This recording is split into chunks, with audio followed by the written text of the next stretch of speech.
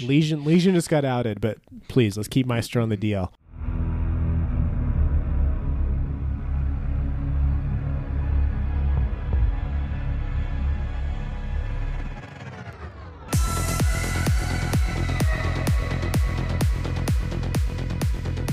Hello and welcome to episode 11 of Unrenowned, where we talk about Siege, what we like about Siege. What we don't like about Siege. I'm your host, Ryan. I'm Chris. And wow, that was a great reveal, wasn't it? That was so awesome, seeing the new operators and how they work and everything you can do with them. And I can't wait to play Kaid or Kaid. I can't remember how they said it. So Kaid is technically the correct pronunciation of his name. And also Nomad. They look so awesome in all the video evidence that they showed us. Okay. This is false. We haven't seen it. Okay, here's the thing, guys.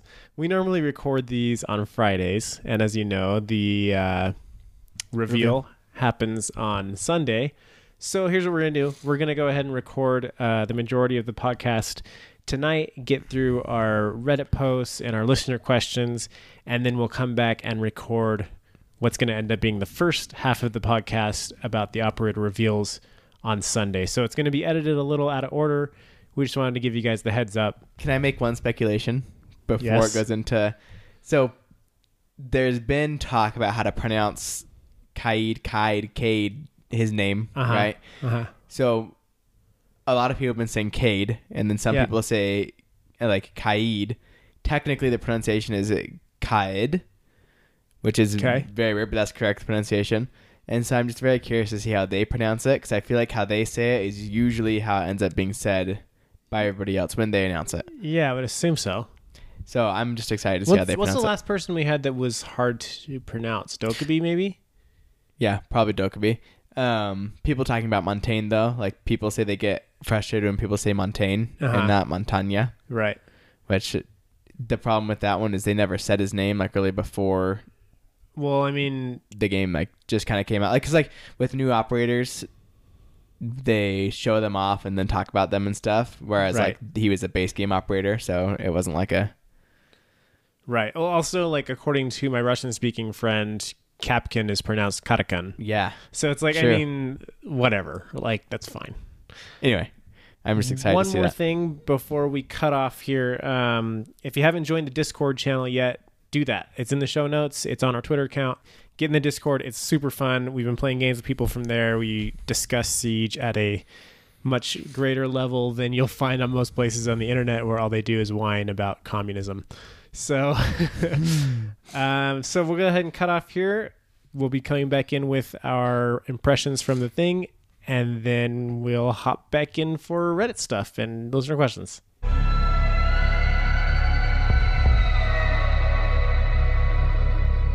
LMG mounted and loaded. Okay, we have now actually seen the reveal. No, we haven't. We have. At this time, we have. Okay, yeah, we have. Operation Wind Bastion is in the open. What do you think just in general? I think it's pretty cool. I think the girl is great. Yeah, Nomad. She's freaking funny, yeah. Nomad looks amazing. It's going to be so much fun. Oh my gosh. I'm already thinking about all the spots. So, okay, let's just break this down because so many people might not have seen it. If you haven't already seen, Nomad is the attacker. She's a 3-speed, is that right? No, she's 2-speed. 2-speed. She has what they're calling an air jab device. So it's like an under barrel launcher.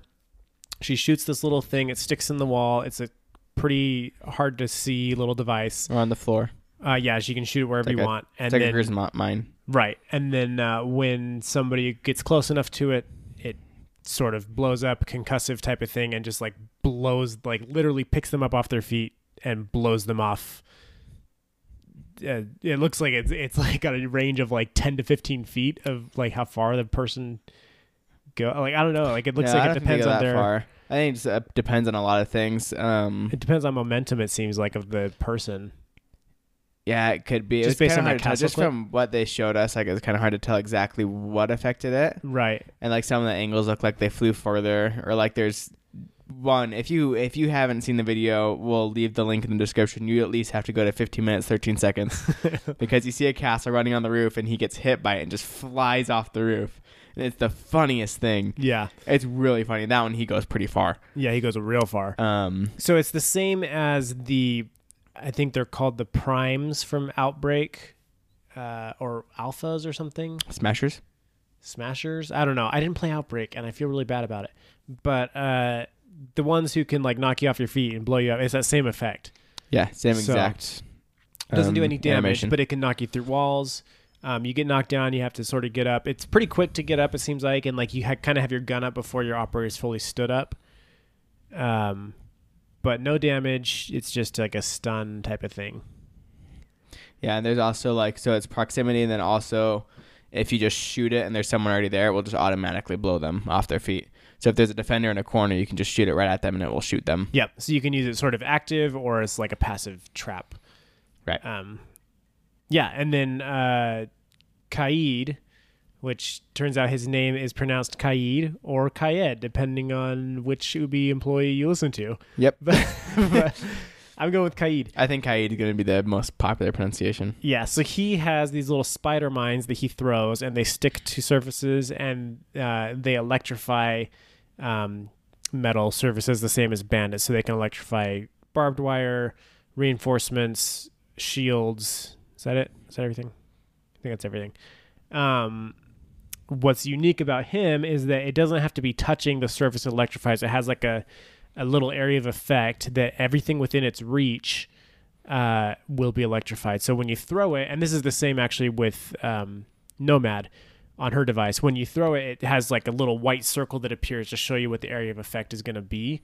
And then it takes, 5 seconds for it to turn on? His is like 4.5 seconds to turn on. Okay, so yeah, you'll see the little white ring for 4.5 seconds, and then it will activate and electrify whatever object it is touching within that area of effect. So he can electrify multiple things with one device. Yeah, so he can get like a deployable shield, and then on the other side of that's a barbed wire and a reinforced wall, all with one device. Right.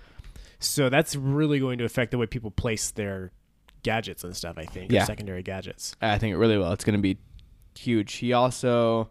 So they haven't said specifically yet, but it looks like they've changed completely the effect of what electricity looks like on walls and on stuff. Yep. So it's very noticeable now. Yeah. It was very noticeable before, now even more so. And we're not sure yet if that's going to have an effect on Bandit as well, but we're thinking probably just all electricity is going to look very bright and blue and exciting. Yeah, it's cool. So just the two of these guys, which one are you more excited for off the bat? Nomad. For sure. Definitely Nomad. I think so too, just because her ability looks really fun. Although there's this little drawing on Reddit. Have you seen that? Where it's great. So it has there's 4 pictures, little comic, and it's drawn by someone that doesn't draw, obviously. Not an offense, but anyway, it makes it better. There's a claymore. Okay, so there's a door, and there's a claymore by the door, and then there's a nomad on the other side of the door that she had shot at it, and then it shows the attacker running out, and the nomad blows up, and it shoots the attacker, and the next screen is the attacker getting blown up by the claymore that he got shot into. Defender. But yes. Yeah, defender. That's awesome. It was the title was Pro Strats with Nomad or something. Yeah. It's really funny. But I see stuff like that happening, stuff where it's it's going to throw them off the roof or something. Mm-hmm. Really good strategies with Nomad. It's going to be so fun. Yeah, I've been thinking of places I'd put it already. It seems like on Windows would be pretty cool when they try to rappel in. I don't know what it would do, but it seems like it could possibly... Well, she's an attacker. Oh, yeah. Or opposite. They try to jump out a window to flank, and it just... What would it do? Just shoot them straight down? I guess. I don't know. They try to jump out and they just... Yeah, particularly, so they did show, like you mentioned, the castle on the new map, because the new map has that big rooftop that seems like it's more of a playable area, even than we thought.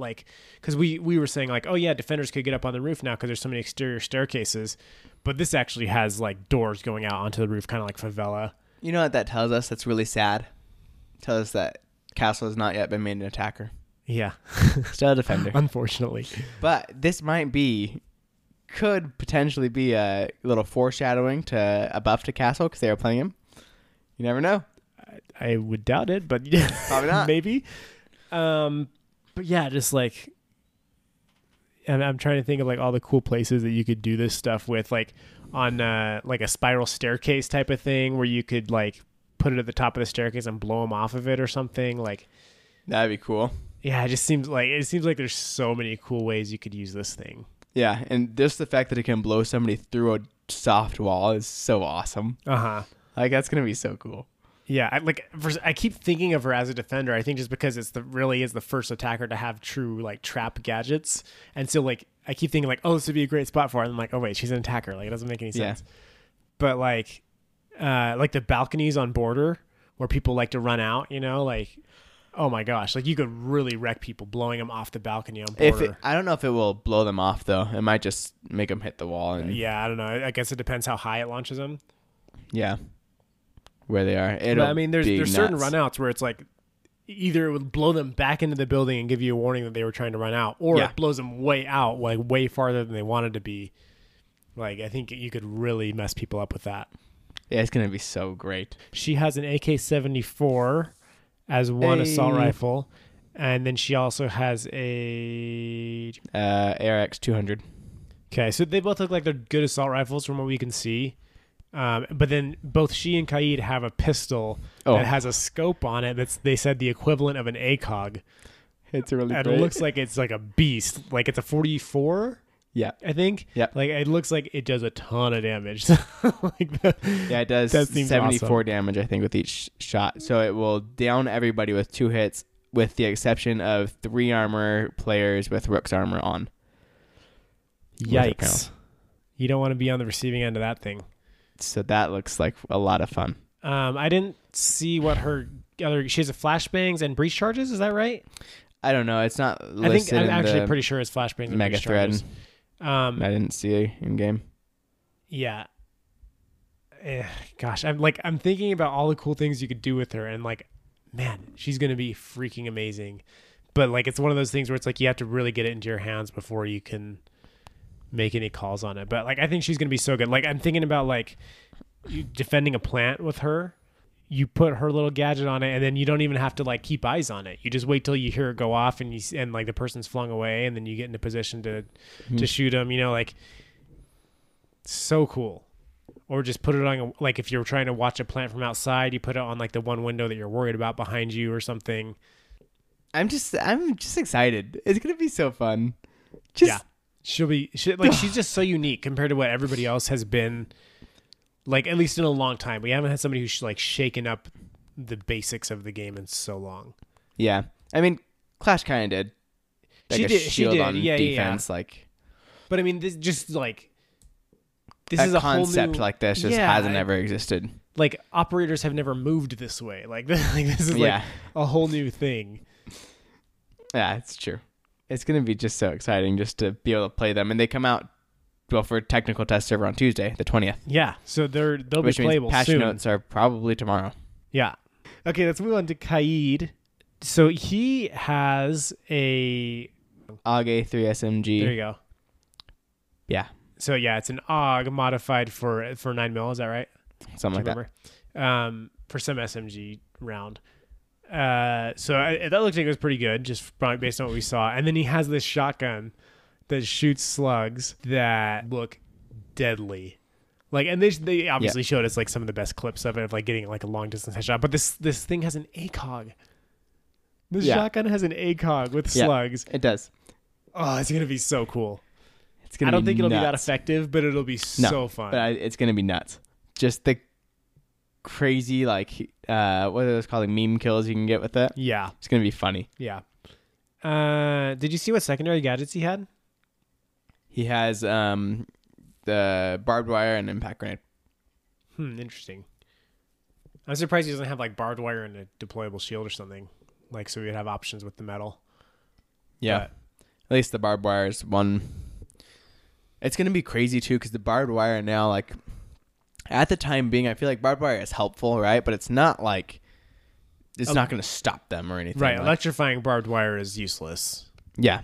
But at this point now that he can put the gadget in a spot where you can't, like, see it, like, they have to touch the barbed wire to hit it. They're going to have to get hurt. Unless they have a Thatcher or get a Twitch drone in there or something.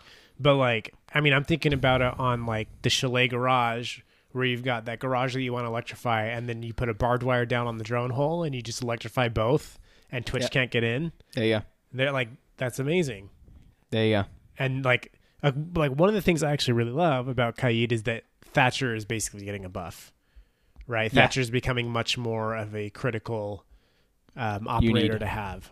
Right. Another cool thing about Kaid is apparently he was created from fans that put him together. So pro leaguers. Yeah. So they took their star players at E3, people that were Rainbow Six Siege and other games, and took them all together and said, we want like this. Okay, so it's not pro league necessarily, but like Ubisoft. No, they're star players. So I was technically a star player. I didn't go. Right. Stupid. Okay, yeah. But basically people that love the game, love Siege, played it for a while, love Ubisoft. Mm-hmm. And they took them together and they talked and brainstormed together, and they came up with basically what is Kaid. Which is cool that we have literally an operator that came from fans of the game. Yeah. And we have no idea how many other of these operators have been inspired based off of Reddit posts or something someone got tweeted. But this one we know for sure because they said it. Yeah, so that's super cool. They showed like in one of the rooms on the new map, which by the way is called Fortress, and we didn't know that on our last episode. It was right there. Yeah, it was there, and we're like, oh, what's this map named? But they showed like he had electrified basically 3 separate walls with 2 reinforcements each. All of those electrified just with his 3 spider things. And I think he also like hit some barbed wire or something too. Like it's insane just because this thing stretches and it has like just an area of effect instead of like it attaches to a single thing. Right.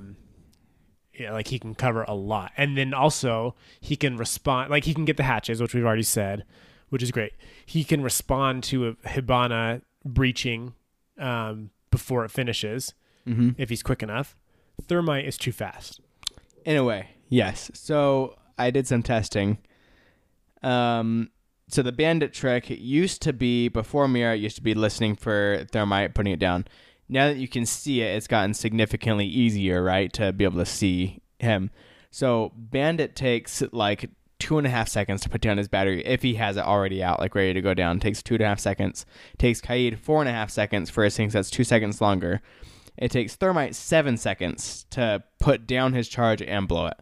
Okay. So if he catches him while he's putting it down, he can still catch it. Which is the same as Bandit. Right. Right. So like you can't, once Thermite's detonating, it's too late. Yeah, right? Almost. You can get it like if you're like at the same time, you can stop it, but if it's gone first, like it is too late. Yeah. Most of the time, if it's going off, you're going to die as Bandit trying to put down a battery. Right. So with Kaid, though, you can. They say that the Bandit trick doesn't work. That's why you need Bandit, but it does work. Like if you catch him while he's putting it on with a mirror window, which you'd probably have, you can stop him. Right. Yeah. So yeah, I think that they were underselling how much Kaid is going to replace Bandit. Yeah. Like in the interview, Justin was asking about this, and the designer guy was like, "Oh, well, yeah, Bandit's still good. Like we've even seen some teams running both Bandit and Kaid, which like I can see, but Bandit's pretty much been supplanted." I can also see those teams having done that to be like, well, what else? What can we do with Bandit that we can't do with Kaid? Just trying to like play around and figure it out. Sure. We don't. That may not be the case. I could see taking both just because you want more electricity, right? And also, Bandit is a 3-speed. Sure, yeah, that's a big thing. Bandit's a fragger, but I don't see you taking as far as utility goes. Right. If you're just Kaid's looking for electricity, significantly better. Yeah, every time. So I don't know, like there could be changes coming to Bandit with the new patch. We don't know yet, and if there was, I'm not sure what those changes would be, but I mean they'd have to do something for Bandit. Yeah, it has some sort of like extra edge. I would guess that we see a big drop in Bandit pick rate on the next season. Yeah. I mean, we've talked about this before. His batteries are borderline useless apart from the Bandit trick. Right. And if the Bandit trick, like if you can cover now 2 reinforcements with 1 device and you can put it out of reach of a Thatcher EMP or even a Twitch drone, you know, like, then why would you ever pick Bandit? Yeah. Unless you need Kaid to do the hatches and Bandit to do something else, right? Like that or makes sense. Unless your Bandit player is your fragger. Sure. Because he does get kills. Like, then why wouldn't you be picking Jaeger? You know? Yeah. Like, I feel like the only reason people pick Bandit over Jaeger is because of the electricity. But we'll see. We'll see. I think Bandit's pick rate is going to come way down. Mm-hmm. I'm excited to see next designer notes where we see that pick rate be different and just kind of see where they're going from there. But we'll see what happens. I'm excited for the patch notes, really. Yeah. So they shared one of the map or the game designers that Ubi was interviewing shared something interesting regarding Nomad's design. So we just want to play that clip for you guys. Now, just going back a little bit, you mentioned that she was designed back in November 2017. Yeah. So she's been worked on for a year. Yes, that's right. It's something we don't talk about a lot. We have a term that we lovingly call the fridge, where we kind of put operators that aren't quite ready, that aren't fitting with what we're trying to do, into the fridge, and then we continue to develop other prototypes. Maybe they go in there, or we come up with new ideas. But sometimes it works out, we bring them back and resurrect them and work on them further, and Nomad's the result of one of those. Yeah, that's such a cool thing, because I don't think the community really knows how much time and effort some of these operators can take a while. Yeah. So Nomad came out of the fridge. Yes, she did. And with that rises the question. Okay, so they have a fridge of all these operators, right, that are in the fridge. So 1, was Lion ever in the fridge? 2, who decided to take Lion out of the fridge? And 3, why didn't they put him back in the freezer? That guy should have been in the freezer, not the fridge. And he should have never come out. Put him on deep freeze. They'd have to thaw him, and then by the time he's thawed, they'd realize it's not a good idea to put him back in the freezer. Yeah. I mean, we already talked about how he went through a full pregnancy, and now we realize he could have just been a frozen embryo and never would have come out, but we missed that opportunity. But they have the fridge, so that's actually pretty interesting that they have, like... Yeah, I wonder who else is in the fridge right now. Who's cooking in there? Some of our operator ideas, probably. The way that they phrased it before of like, oh, it takes about 9 months to make an operator, it kind of made you think like, oh, so they kind of have like 3 operators are working on it at any given time. Yeah. But this makes me think like, no, actually, well, I mean 3, because there would be 6 because there's 2 released each season. Correct. But this kind of makes you think like, no, he's probably got like 12 we're working on. Yeah, there could be a bunch sitting in the fridge. Yeah, whoever's finished at the right time or whatever. And the other ones are just like half-finished pieces of code in the fridge. Yeah. Whoever works. Yeah, so she was a year ago. They were thinking about it. Just wasn't really the right idea. Didn't really work, which I'm glad that they realize sometimes, not with Lion, but sometimes they realize like, oh, this isn't going to work. Put it back in the fridge and we'll deal with it later. Yeah. And then they figured it out. So as long as we're on the subject of Lion, let's look at what they said about him. Lion is an operator that we faced a unique problem with. We know that he is overpowered, and today the dev team is ready to act on it. Starting next season, we will put Lion in a competitive quarantine, which means that the players will not be able to pick Lion in our esports programs. And we do have a next step. Yeah. There is a possible fix in the works, and we will have a pro workshop soon to test out his rework. Until Lion is in a good place, he will remain in the competitive quarantine. And note that this is an exceptional measure in that the dev team is ready to do what it takes to keep our competitive scene as healthy as possible. Lion, apparently, Ubisoft or thinks that he's broken enough to take him out of Pro League, or at least that the pro players are saying that and they're listening to that feedback. Mm-hmm. And then that they have a fix in the works, which they've sort of said before in that AMA. Right, they said they have some ideas and just are testing them out. Right, but it sounds like they think they're on the right path. Yeah, they got something going. So that's where they are on Lion. He's out of Pro League. Yep, so he's still completely playable for the game, just Pro League can't pick him anymore, which means they're going to be banning someone else. Which is good, because he was banned every time. Every single match Lion was banned, pretty much. Yeah, so... I mean, now the actual ban phase will be more useful rather than just you have to ban Lion. Okay, so let's get into the new map, which is Fortress. It looks really good. It does look really cool. I'm excited for it because they said this is like one... So Obviously, they're going to talk up their new stuff, but they said this is one of the best maps they've made due to the fact that they've had 4 different pro sessions of pro players playing the map, telling them what they need to do, them changing it, pro players playing again, changing it again. So the map used to be 3 floors. It used to be a basement and 2 floors and bigger, and the pro players said it's too confusing. They took out the basement and made it smaller. I think it was too big more than confusing, wasn't it? I don't know, because they said they also simplified some rooms. They said it needed to be simpler. Yeah. And so they did that, and they still said it's one of their largest maps, which is interesting to me because it doesn't look like, if they're just meaning like the whole map in general, like the outside and inside, then okay, yeah, maybe.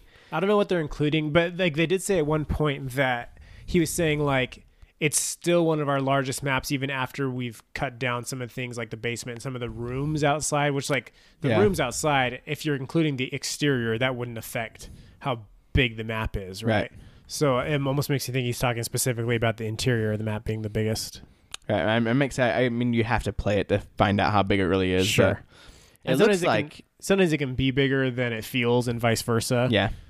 Like, I'm trying to think of a good example. Like Oregon, I don't think is that big, but it feels really big because it's sort of indirect. You have to sort of like run around a lot. That's true. And just like, I mean, if rooms are bigger, if there's just not that many, if there's like a bunch of little rooms, maps can seem a lot bigger and more confusing. Whereas there's like a lot of just big main rooms, it doesn't seem that big. Yeah. Yeah, but I'm excited to be able to play this map and just see how it plays out. Just the stairways and everything. So this is the first time they have stairways that access the roof, he said, from the outside, from bottom to top.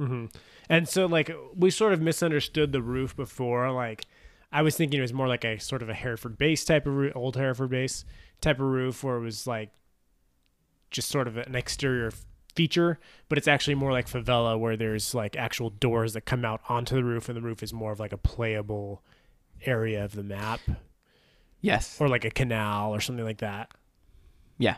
So, but I mean, it sounds like there will be a lot of actual like gunfights happening out on that roof and flanks and stuff. They also said something about the map, which is cool, that there's a lot of Easter eggs on the map. Yeah. Actually, we have a clip about that. Let's play that. Yeah. It's great that we're able to feature the story and narrative of our operator in a map for the first time. You walk around the fortress and you feel his presence. You see his portrait. You see his dagger is missing because he's actually carrying it on him. And so that was just a great way of tying together these operators to a specific location for the first time. Yeah, and plus there's a lot of Easter eggs in there as well. Yes, there is. Saw the Tachanka turret on the top. Yeah, no, I'm sure there's a lot more. No spoilers, but you have to be pretty creative with your drone to find something. There is a really tricky one out there. There is. Yeah, cool. So he pronounced Tachanka. Did he say that? I didn't even hear that. Tachanka. He did. See, that's interesting, though. You have to be tricky with your drone, which means it's probably somewhere high, or I guess it could be low, going under something. Yeah. How long till you find that Easter egg? Oh, me? I don't think I'll find it. Someone will find it, though, within probably like a week of the map releasing. You're like the king of drone spots. I am pretty good with the drone, but I'm not going to waste my time. I'm going to play the map instead of being on my drone looking for an Easter egg. All of those Easter eggs will be posted in a Reddit post in like the next day. Yep. But yeah, that sounds cool. That they're sort of working in more community service type of stuff, fan servicey stuff. Yeah, Easter eggs are the funnest. They're the greatest thing. I'm excited to play it. I'm excited to see if it's simple, if it's easy to learn. Yeah, I think it'll be really good. So TTS, this stuff should be out on TTS in the next couple of days. What about the actual release date? Have they given that yet? No. To be determined. No release date yet. So I did want to talk about Pro League real fast. Just like some quick things I wanted to mention. So first of all, there's now new uniforms, like headgear and uniforms in the game that support Pro League teams. So if you really like G2 Esports, for example, you can purchase the G2 Esports gear, and 30% of that revenue goes straight to G2 Esports. Cool. So you can really actually support the teams in a way of like you get something that's like shows other people this is the team I like, and it gives the team money. The prize pool for the R6 Invitational in February is now $1 million. Nice. Which is quite a bit. Also, I thought this was interesting. So they mentioned multiple times that they had 10,000 people in that arena in Brazil watching the finals of Pro League. And that's a good crowd. Yeah, for sure. So for all those people saying that Rainbow Six is going to die, it's nowhere close. Nowhere close. They're doing all right. Another thing I wanted to mention, so G2 Esports won Pro League. They won the finals. They won both maps. And there were some really good plays. It was actually pretty fun to watch. Pro League, like, I tried watching it a long time ago when it started, and it was hard to watch because the players were good, but they made a lot of mistakes still, because I just feel like the game just hadn't been out that long, where it was like the players made a lot of mistakes that were like, why did you do that? And then also the announcers were awful. Like, they just did not know what they were talking about. Yeah, they were trying to learn, and it was not good. Yeah, they're trying to learn how to commentate a game that's really quite different from any other game. Yeah, game that they didn't really understand all that well. Now it's gotten like significantly better. Yeah, like the announcers are a lot better for the most part. They know that there's like some things that they say, so I'm like, what? Like, that doesn't really make sense. But like most of the time, they know what they're talking about, and they seem pretty well educated on the game. They make good like commentary on the game, and the players they're so good. They're so good. Yeah, so I tried to watch them too, and like I just don't think I could ever get into it. It's just too hard to actually follow like at a meta level. And when I say meta, I mean like at a like macro, like what's going on with all 10 people that are on the map. Like, it's just because like they're switching from first person to first person, and it's like I need this from like one team's perspective or something, or I need like an overhead view, or so like I want to understand what's going on and not just watch basically highlight clips of people headshotting each other.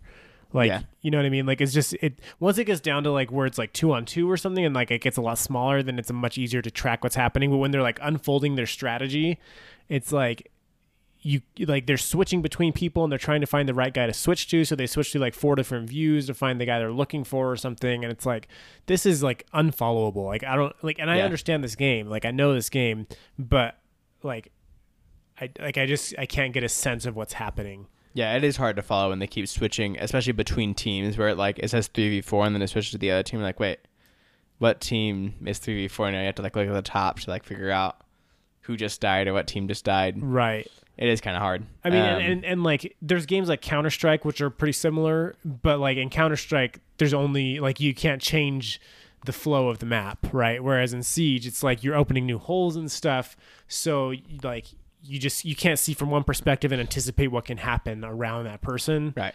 So like it just makes it the map so looks much harder all the time. Right. The map's evolving, and so it's just harder to it's almost as if you're watching a football game but you saw it in first person. It's like, okay, I see what the running back sees, but I have no idea what's happening on the field. You know, where's the ball? Yeah. Like, I don't know. It like, to me, it's just like, it's kind of fun to watch and they are really good, but I don't like have I'm not getting out of it what I want to. Right. It is also hard to watch when you can always see like the outlines of the enemy. Because you just the whole time you're thinking like, no, why are you looking? Right there, like, there's nobody. Yeah, they're like, he's right around the corner. Like, be careful. They're like, there's nobody over there. Stop looking that way. Through that softball, just shoot. That exactly. It's like it's hard because it's like that they can't see that, but it's hard because it's like, oh, don't do that, don't do that, don't do that. No. Oh. Yeah. And the fans kind of like they'd start getting really, really loud when someone did have that, where like their reticle was over something or someone. They'd go like, ah. Yeah, the players don't really notice because they have no idea what they're talking about. Right. There's 10 other screens. They don't know what the announcer's looking at, so it's like it's hard for them to know what's going on. But yeah. Anyway, it is hard to watch with like the outlines because it's like, oh, why did you do that? And you realize like, well, he couldn't see that there was a guy there. Yeah. No. Yeah, so like I caught a couple matches, and like overall it's kind of fun to watch. Like there are really good players, and like there's some cool stuff to see in there, good strats and stuff. What's that guy's name again? Kanta something. Kanta Karate. I think they just call him Kanto. Kanto Arcade. Yeah, Kanto Arcade had some really good plays in the last like final match. Yeah, that dude doesn't miss. He's good. He's really good. He had a 4K on bank, and it was amazing. It was one of those things where it was like, he got into the objective, kind of like where they all were, and it's like where it's just kind of chaos. Like, oh, like they're in, like they're here. He's here. He's right here, and nobody can like understand like where he is because it's just so fast. Right. It's like one of the you're like watching, you're like, oh. Just watching it go down. Oh, it was great. Yeah. It was a really good play by him. There were some like plays like that were like made it worth the watch, but it was a long. Yeah, like I mean, those highlights and stuff are really cool, but like I think like as an event altogether, I don't think I could ever get into it. And like it's so long. Yeah, it is long. So long. Like a single like set between two teams takes like 3 hours or longer. It's like this that is one was like an hour and 45 minutes. The last one was pretty quick because G2 was dominant, but I watched some that were more back and forth, and like I like went to like get lunch or something. Like I went and like ran errands and came back, and it was like still the same match, and I was like, this is way too long. Like this is like a football game for like a single set. Like this goes all day long with games like that. Right. I don't know. It's just too much for me.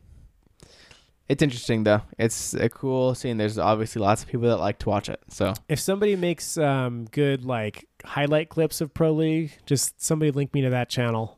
'Cause that's what I would watch. I'm sure there's Pro League highlights that you can just look up. No, I know, but I want the person who does like their whole channel is just like a breakdown of the last Pro League and the highlights from it. Yeah, in like 10 minutes. Okay, let's bring it back to questions and Reddit posts.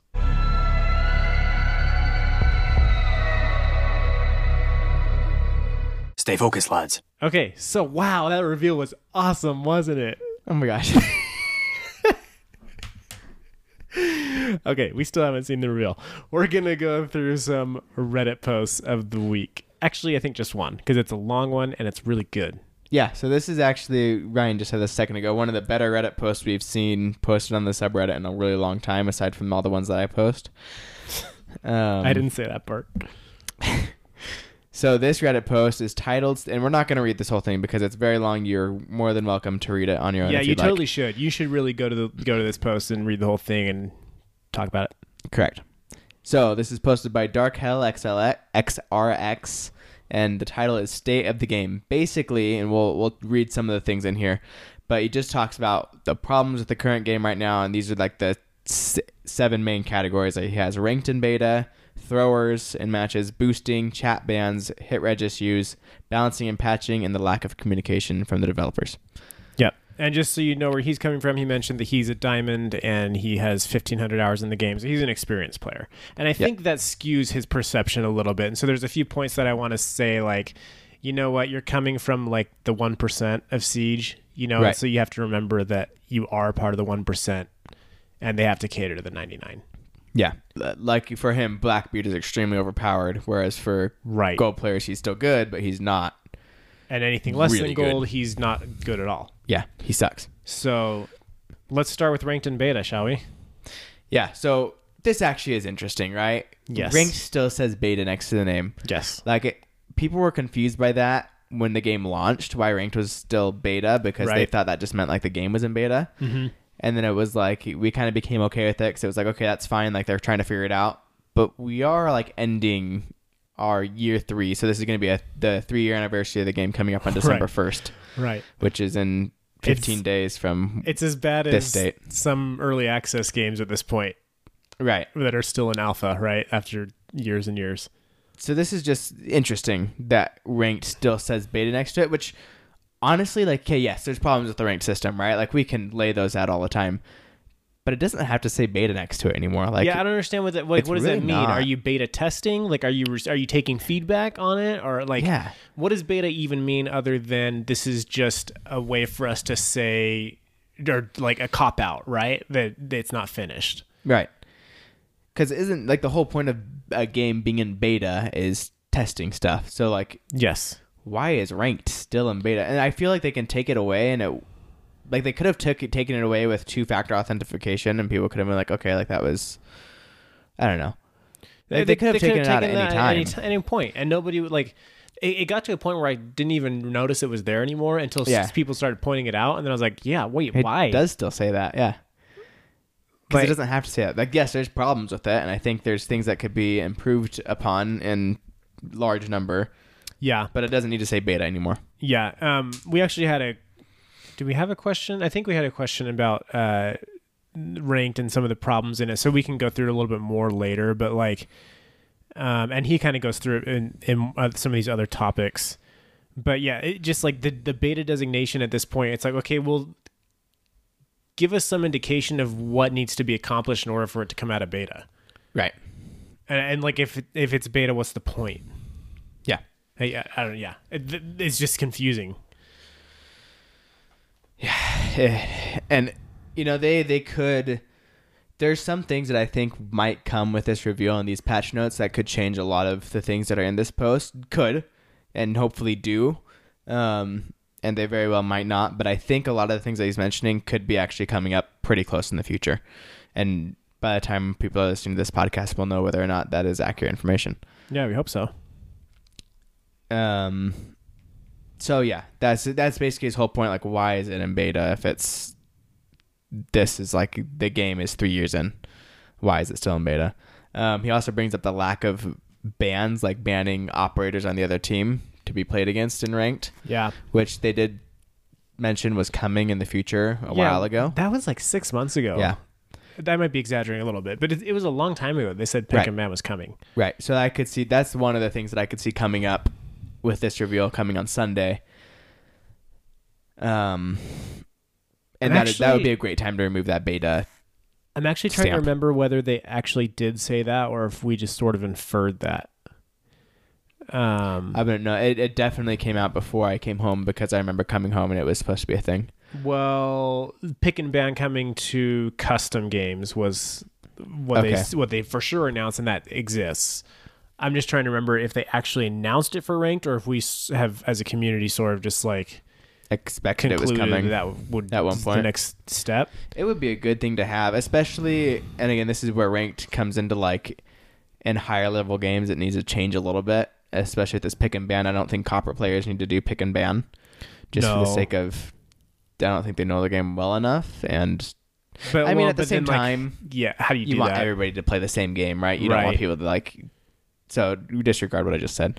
Yeah, I think, but it is very important for the diamond and platinum players to be having this.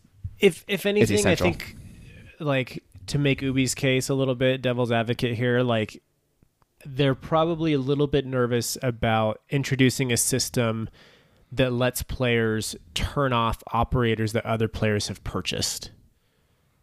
You know what I mean? Mm-hmm. So if I just bought Lion and everybody agrees the Lion is broken and I spent money on Lion, now you're telling me because other people don't like the operator that I bought, I can't play the operator I bought. Right. And I see that being a problem, a real problem for them with their relationship with their customer, right? Right. And I mean, maybe the answer is to play casual, but at the same time, like that's I hate that answer for anything else. Like, oh, you don't like it, go play casual or go play ranked. Casual sucks.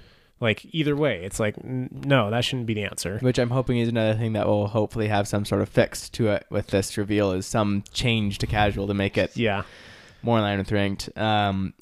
So I guess that's where I could understand Ubisoft being hesitant to bring that system to ranked. Right. But I mean, I think overall it makes for a better game, and there's other games that do it, right? League of Legends does the same thing, and you buy characters in League of Legends. Correct. So I think what I was trying to say with like now that I've put my mind together with the copper players like not having that system, I think more what I'm trying to say is it's not as essential for copper players to have it. Like they don't miss it as much as diamond and platinum players. It's essential to them to have that feature. Like higher ranks, like League of Legends. If I just let me go Heroes of the Storm because I know that game better. Heroes of the Storm, which doesn't have Pick and Ban. But like at a lower level of Heroes of the Storm, I wouldn't really like realize or care that we're banning certain people. Like I would just pick someone that everybody else is picking or whatever and be like, yeah, let's ban this guy. But at a higher level of the game, I'd be like, yes, this person needs to be banned with the meta that we're going to try to use in this game right now, or the strategy we're going to work on. We need to make sure these operators aren't here. So like the higher level you go in a game, the more little details are going to matter.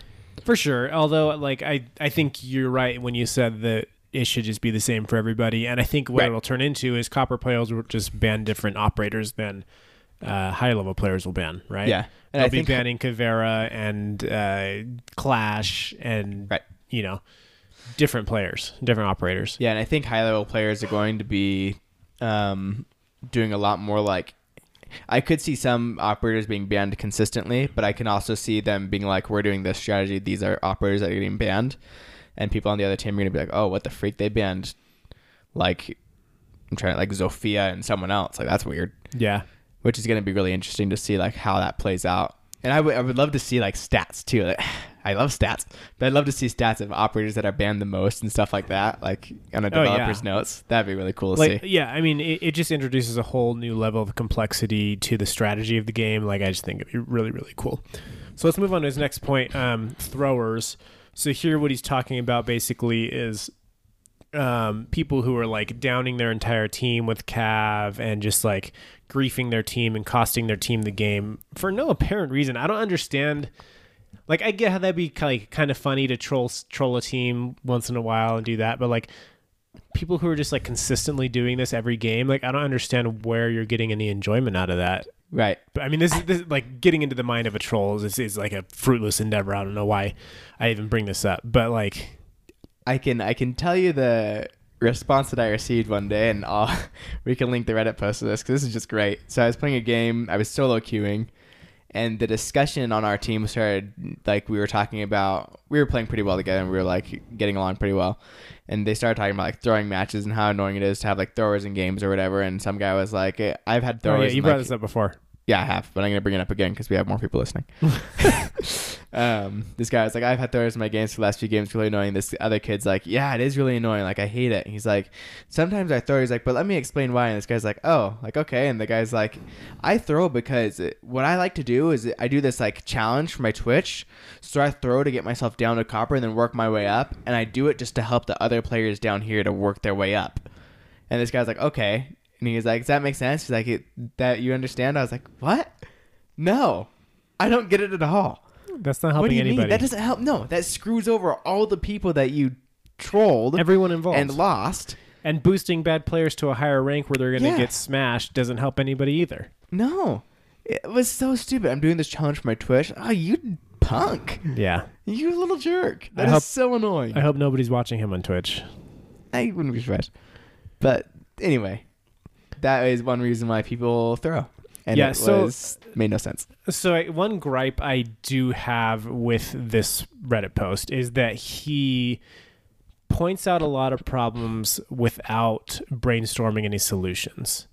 And he does offer some solutions, but like in this case in particular, he's just whining about how there must be a fix for this. So what's the fix? How do we stop people who are griefing with Caveira or whatever else? Right. I think where his problem is he just says there's like no way this can be easily fixed. Like that's like obviously it can be fixed, but our job obviously isn't like to fix the problems, to kind of point them out. We're not here to program the fix, but I think that it's irresponsible to just whine about issues without offering a solution, don't you think? Right. Yeah. So like what would you do? Is it a player reporting system? I mean, that'd be really useful to have that. I mean, you can do that now. You can if you catch a clip, you can report it to Ubisoft support, and 100% they'll get banned. I've seen it happen. Yeah, like I've seen it happen with multiple players that I've reported through that. The problem is that system is kind of unknown. Not even that. It's just like prohibitively time consuming. Right. Record a clip, upload it, submit the link, fill out the whole... I mean, is the fix just that they need to implement like a game recording system? Yeah, I was just thinking that. Like, know, Rocket League, Call of Duty, Halo, these games all do this where you can record the game afterward. If you could just like flag a moment in the game and send it to Ubisoft with like the recorded version of it, wouldn't that fix it pretty quick if they were getting like these verifiable reports? Right. Yeah. I think that would be a good solution to the problem. I just think like the problem is with us giving solutions. Like I have no idea how it works with their code at all. Like, well, I don't care about their code like at all. I just like, how do we like, what would the fix be as far as, I have no idea. Like, is it an auto ban system? Is it a community reporting? Is it some kind of community like moderation? I mean, yeah, moderation helps a lot, having moderators. Because I mean, what's like you have all these people playing the game already. Why not use them to be moderators of the game? Yeah, like what if they had a thing where they just like they selected some of their like best players. I don't know how they figure that out, but they look at some kind of stats or even just like follow some players, you know, like I'm sure that they could have a way that they could like, I don't know, see what a player's doing. And then they just pick out like a few thousand good players and have them as like secret police. Yeah. You know, I don't know. I think there's plenty of solutions out there. Yeah, I don't know what they are, but they can think something up, right? Like he talks about how there were scripts in Counter-Strike that fixed the problem. Mm-hmm. They can figure something out. They have a whole developer team behind Siege, obviously. They can figure something out, right? They can fix the problem. Yeah. Boosting. So he's basically talking about a high-ranked player queuing in ranked with their low-ranked friends. Right. So the problem with this, again, is the whole casual thing not being like ranked. Because so there's two things. When you're a diamond player playing with copper players, first of all, you're going to wreck the other team. But on the other hand, if someone on the other team is like kind of good, or you have a few guys on the other team that are kind of good, you're going to get dragged down in rank because your whole team sucks, right, compared to you. Right. And also you're expecting your team to do stuff that they're not doing, and you're getting killed because your team's not playing smart enough. Yep. So it has those like two sides of it where it's like it's kind of fun because you can wreck other players, but at the same time you could get pulled down in rank. And I think most diamond players probably don't want to play with their copper friends in ranked. Probably not. The issue of getting pulled down in ranked. So it's like if casual was more like a game type that was fun to play, that you could play, I think that problem would kind of go away. In a way, I think it still exists, but I think it would go away. But it really does suck to tell people they can't play with their friends. Yeah, so like this is one thing that people like to complain about it, but like I see it so rarely that I really don't think it's that big of a problem. And again, you know, that's anecdotal just as much as his thing is anecdotal. The thing is, he's giving a very extreme example here. He's saying a diamond player with 4 copper players. How often does that really happen? Like, and then he's saying that will cause them to be queued against coppers or bronzes because it looks like it's doing an average MMR, which might be true. I don't know. I think you could easily put in like, yeah, okay, if you're diamond, platinum, you can't be matchmaking with anybody below gold. Like if gold was like or you can't be queuing against someone that's, I mean, maybe there's your solution. Maybe you can play with your friend who's copper, but when you're queuing against another team, the other team's not going to be where your friend is. The other team's going to be circled around the guy that's highest in rank. Sure. Yeah, I mean that would really discourage you playing with a bunch of coppers, because then you're not playing against people that are sucky too. You're playing against people that are really good, and you don't want to lose rank. I kind of feel like like gold should just be the tipping point where it's like, okay, gold players can sort of matchmake with anybody, and then because that's like just barely above average, and then it's like if you're platinum or diamond, you can't queue with your silver and below players. Yeah, I don't know, but then the problem is what you're going to end up with is people are going to have a second account, and they're going to smurf for that account, and then when they get ranked too high, they'll go and throw games so that they can play with their friends. Yeah. So I think actually a good solution is circling it around more of the higher ranked player. Yeah, where you match against. Right. So if you're constantly playing with your friends and you're a higher rank, you'll go down to where your friends are, because that's where you should be together when you're playing together. Yeah. And your friends would get, theoretically, more experience if you're playing against, more ELO. If you're playing against a higher rank, they'd go up faster because they're playing against people that are apparently, according to the system, 4 times better than they are. Right. Like, honestly, I would be okay with just not letting it happen, I guess. The more I think about it, it's like, okay, let's just, I would not be okay with saying you can't play with your friends. That would suck. But there's casual. Yeah, but casual sucks. That's the whole thing. I know. Casual sucks. I agree. I don't like that at all. Yeah. I guess I don't really think it's that big of a problem to really need a solution. Yeah, it doesn't happen often at all. But then, like you said, you'll get that thing. If you just don't let it happen, you'll get that thing where people smurf, and then you have a really good copper player, which just sucks. I think this and all of these problems, I think they're more complex problems than the community cares to admit. And Siege perhaps is choosing different solutions than other games have, or maybe even solutions that appear to not be solutions. Right. Whether that's right or wrong is up to everybody to judge. But I do think that we should cut Ubisoft a little bit of slack on some of these issues. On some of them, I agree, like, this is wrong. But like on this one in particular, I think we're taking the most extreme example and acting like that's the standard. And like for the most part, when I match against people, they're all pretty close to my rank. So. Same. That's what I've seen. This next one is a good one. Chat bans. So this is a problem, and this is really dumb. Yeah. So basically talking about how it automatically bans you for saying certain words, Nibba being one of them. Pocky, there's a bunch of random words you can say that will automatically ban you. Yep. Even if you don't know or weren't purposefully trying to get banned. Mm-hmm. Now, the real biggest problem with this is people can have their name, their Ubisoft name, be a name that's bannable in game. Yep. So someone types the player's name and they're banned. Mm-hmm. And it just sucks. Like, it's really just stupid. Solution to this, just get rid of the freaking auto ban. Like, it is annoying when people say words that are completely inappropriate or racist or whatever you want to call it, and not okay at all. But that's what reporting's for, right? Rocket League has a great reporting system where you report and it sends a chat log to the team. The team can look at the chat log and ban them. Yep. So if you see people doing that, you report. It should freaking save the chat log, send it to the team that reports and bans people, and they'll ban them. Yeah. Yeah, I think this, again, it's a little bit overblown. I agree it's a problem, but just don't type offensive things in chat. And like, there are some keywords out there where it's like, how was I supposed to know I couldn't type that?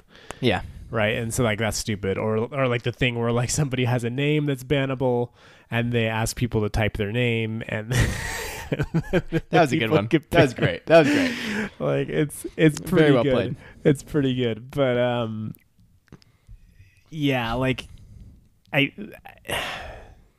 just shouldn't have the system in there. If it's not going to match the system for the names, right, it shouldn't be there. Like, it should be manual reporting, and they should respond to the manual reports. You know what's funny too is there's also the other way around where certain names that you can't type in for your player name, you can type in game. For example, my username, I had to have Ubisoft put it in themselves because it wouldn't let me do it because it has hell in it, Hell, and just hello. And so they wouldn't let me do it. So I first had the name as HE capital I OOO. And that was really annoying when people tried to add me as a friend. So I just messaged them, and they were really nice and fixed it for me, made my name what I wanted it. That's cool. But you can type that in game, and it's totally fine. Yeah. But you can't. I don't know why that's a banned word for usernames, honestly. Yeah, it's like, that's really ridiculous. Especially since it's part of common words such as hello.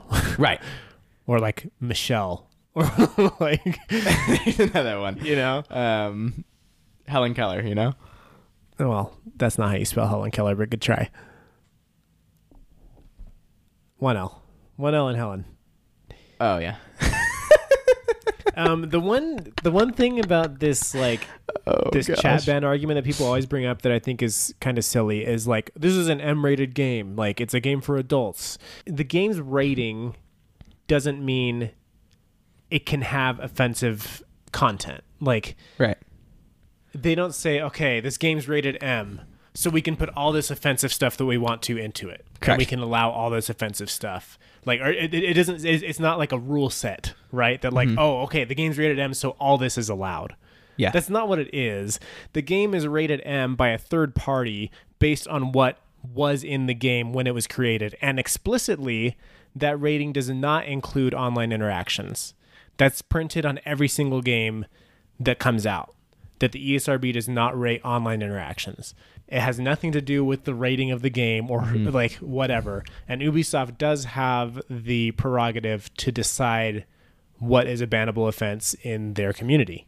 Right. 100%. This is their product. Whether or not you paid for it, this is their product in their community and their service. And they can choose who gets to use it and what gets to be said and done on it. Now, that said, I think the way they're doing it is bad. Like, I agree.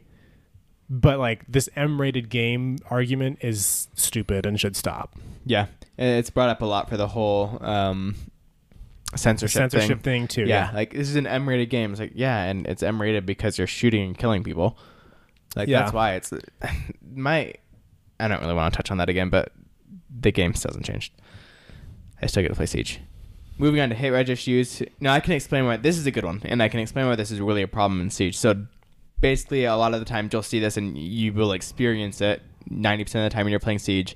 You get something that should have been a headshot. It didn't count as a headshot. They turn around. Wait. 90% of the time? Like 90% of the time you're playing, you'll find this happen to you. So it happens on 90% of the cases? Or like, what do you mean when you say... like 90% of the time when you're playing the game, like playing a match. You play one match and 90% of the time you'll see it happen once in a match? Yeah, like 90% of the time that you're playing the game... I'm just saying, like, when you're playing the game, you're going to see this happen. Okay, I'm just saying that statistic is bull. Well, I'm just throwing out, like, a number. Okay, yeah, and I'm saying don't throw out statistics that are just out of your butt. That's what I'm saying. So, a lot of the time when you're playing the game... Okay. I'm going to say it. 90% of the time when you're playing, people do this all the time. People do this all the time. They always throw out, well, you shouldn't, especially when you're talking about, like, a specific issue, right? Sure. Statistics mean something. Well, I don't think anybody thought that I was a real statistic. Okay, well, I'm just throwing out a number that's large number that I'm saying like this is going to happen a lot. Okay, well, I'm debating the frequency with which you're saying it happens, I guess. Oh, okay. Well, I think this happens a lot. Where you play the game, you shoot someone that looks like should have been a headshot while you're playing the game, and it wasn't a headshot, or they shoot you that shouldn't have been a headshot, and it was a headshot. Mm-hmm. That happens, and it does happen. It is a problem. Now, the reason this is a problem in Siege is because Siege has the one headshot mechanic where you get hit in the head, you're dead automatically. Whereas, like other games, you can have hit reg issues, and it's not as big of a deal because you'll get hit, and it's like, oh, wow, that was a big hit. But it's not really, like, as big of a deal because you don't die from it 90% of the time. Mm-hmm. There's another 90%, but I think I just say that. A lot of the times, like with Siege, just because that kills you, it makes it much more big of a deal, which makes it hard to do hit reg stuff because it really does have to be pretty exact. Yeah. Yeah, it's a problem. I see it. It happens. We all see it. It happens. I think there is there's a discrepancy between how often like high ranked players notice it compared to the rest of us. And so like I want to give the benefit of the doubt to the diamond and the pro players who are saying it's a problem, because I know that when you are more experienced and when you are like more skilled at a game, you notice things like that more often than other people do. Right. But that said, I also don't think it's as big of a problem as people make it out to be. And I think because people feel that it's a problem, because that's sort of the general consensus, they blame their death a lot. Yes, there's a tendency to consistently blame the hit reg every time that you feel like you should have won a gunfight. We played with this guy the other day. We beat him, didn't we? You're gonna have to give me more information. So we played with this guy the other day where wait. Yes, because we beat everyone every time. We played with this guy the other day where every single time he would die, he'd say OMG hit reg or something about the hit reg being wrong. Yes. Every single time he died. But every time anybody else died, they didn't say a word about it. So it's like we could all be complaining that you're getting lucky kills because of the hit reg and we should have killed you, but we're not. But every single time you die, it's because of the hit reg. Oh, he was bad. But every time you get a kill, it's because you're good. Yeah. Not because the hit reg sucks and you actually just got lucky. But we beat him and it felt really good because he was being a douche. Yeah. And I think we just barely won, but he was carrying his team quite a bit, but we won, and it felt good. But yeah, I'll agree. This is an issue, and it needs to be addressed in a better way. And they've done they've come a long way on it. I feel like, because like I don't see it as much as I used to. Right? Yeah, I used to see, and it used to be like a big problem and posted all the time. And they had Operation Health and some other things, and I feel like it is better than what it used to be. Right. And the other thing to consider too here is like, this guy who's played 1,500 hours and all the people like him who have played 1,500 plus hours, right? Like you're playing too much. And like, I'm not saying that in like you should play less, and I'm not saying that in a judgmental way at all. I'm just saying you're playing so much that you're going to notice these issues a lot more just based on like raw hours you've put into it, and they're going to bother you more. right? Because you're just that much more invested in the game, which is not a bad thing. Like, this is great that you love this game, and I love this game too. But like, I've played it since the beginning, and I've got like 500 or 600 hours.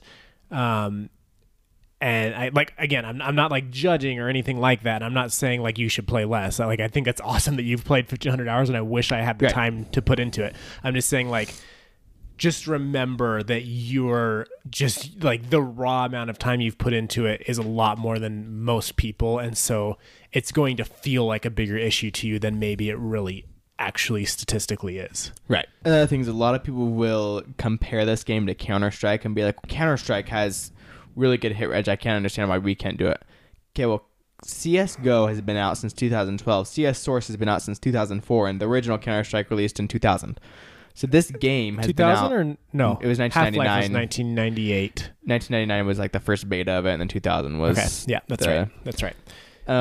So that game's been out for 18 years. It's basically the same thing, right? Yes, and also it's a much, much simpler game. By far.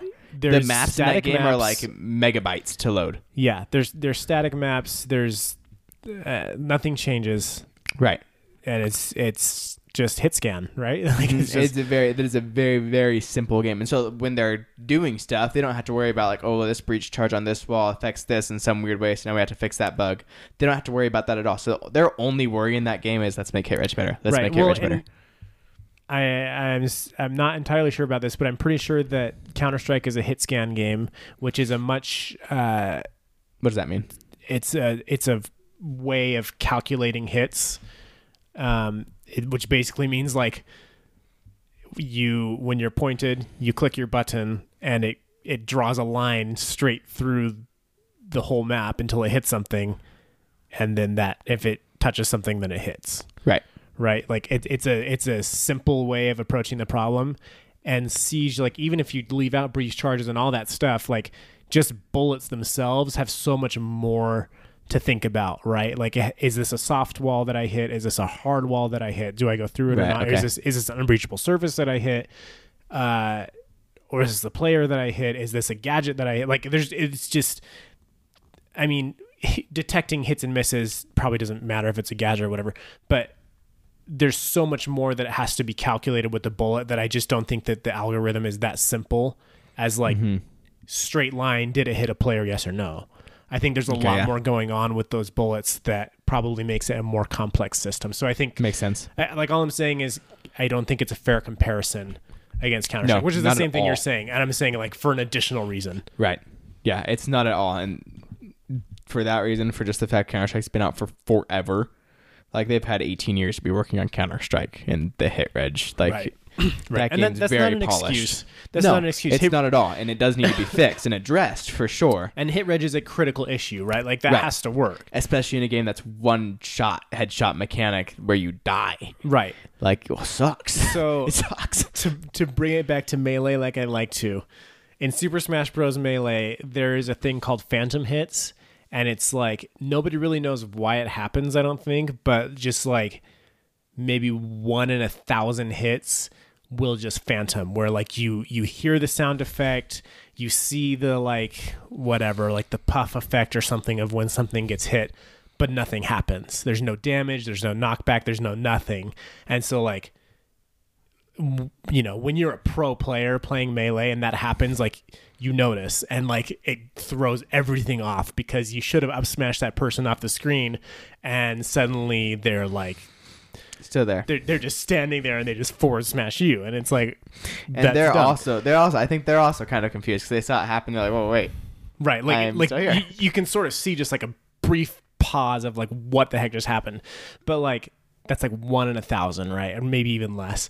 And like, just imagine if that happened 3 out of 100 times, like, then the game is suddenly not a competitive game, and Melee died in 2003. Yeah. Right? So, like, it's a big deal. Like, you have to register hits properly. So, please do fix it. Although, again, I think it's overblown how much of a problem it is, or how widespread or common it is, but it is a problem. Agreed.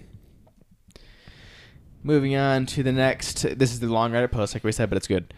Yeah, seriously. What was this guy's name? Good job, this guy. Dark Hell XRX. Dark Hell XRX. Like I said this before, off podcast, but like even if I had disagreed with every single point he had here, I still would think this is like one of the best posts on the sub in a long time, because it's just like it's actually talking about the game. Yeah, it's not a drawing. It's not like a stupid game clip, and it's not whining about something. He's like actually talking about real issues that the game has. Right, and like while he is complaining, he like has so much time in the game that's he's not just like whining about it, right? Like like he has a reason and he states why it should be this way, or he gives examples. Or whatever. Yeah, it's good. Let's go on. Balancing and patching. So basically, it takes them too long to fix stuff, right? Whether it's a bug or whether it's something that's off balance, we typically have to wait until mid-season reinforcements, if that, to get a fix for it. Right, and that it's just too long. Like, we need hot fixes. Why this is not a thing is crazy. Right. So one of the things that he says that I love. So he talks about to fix your game all the time. He says basically like, screw the new operator, screw the new maps, screw the new mechanics, just fix what's in your game and not working correctly. Like, yeah, don't worry about these new operators and new maps. Stop putting like time and developing hours into these things that are new. Right. Fix the current stuff that's bugging all of us like crazy. Yeah. I mean, I've been a proponent of stopping new content in Siege for a long time. Like, I would love for the game just to freeze for a little while and, like, one, have time to fix the bugs and stuff, but two, just, like, stop shifting everything right as we're learning how to play this game right.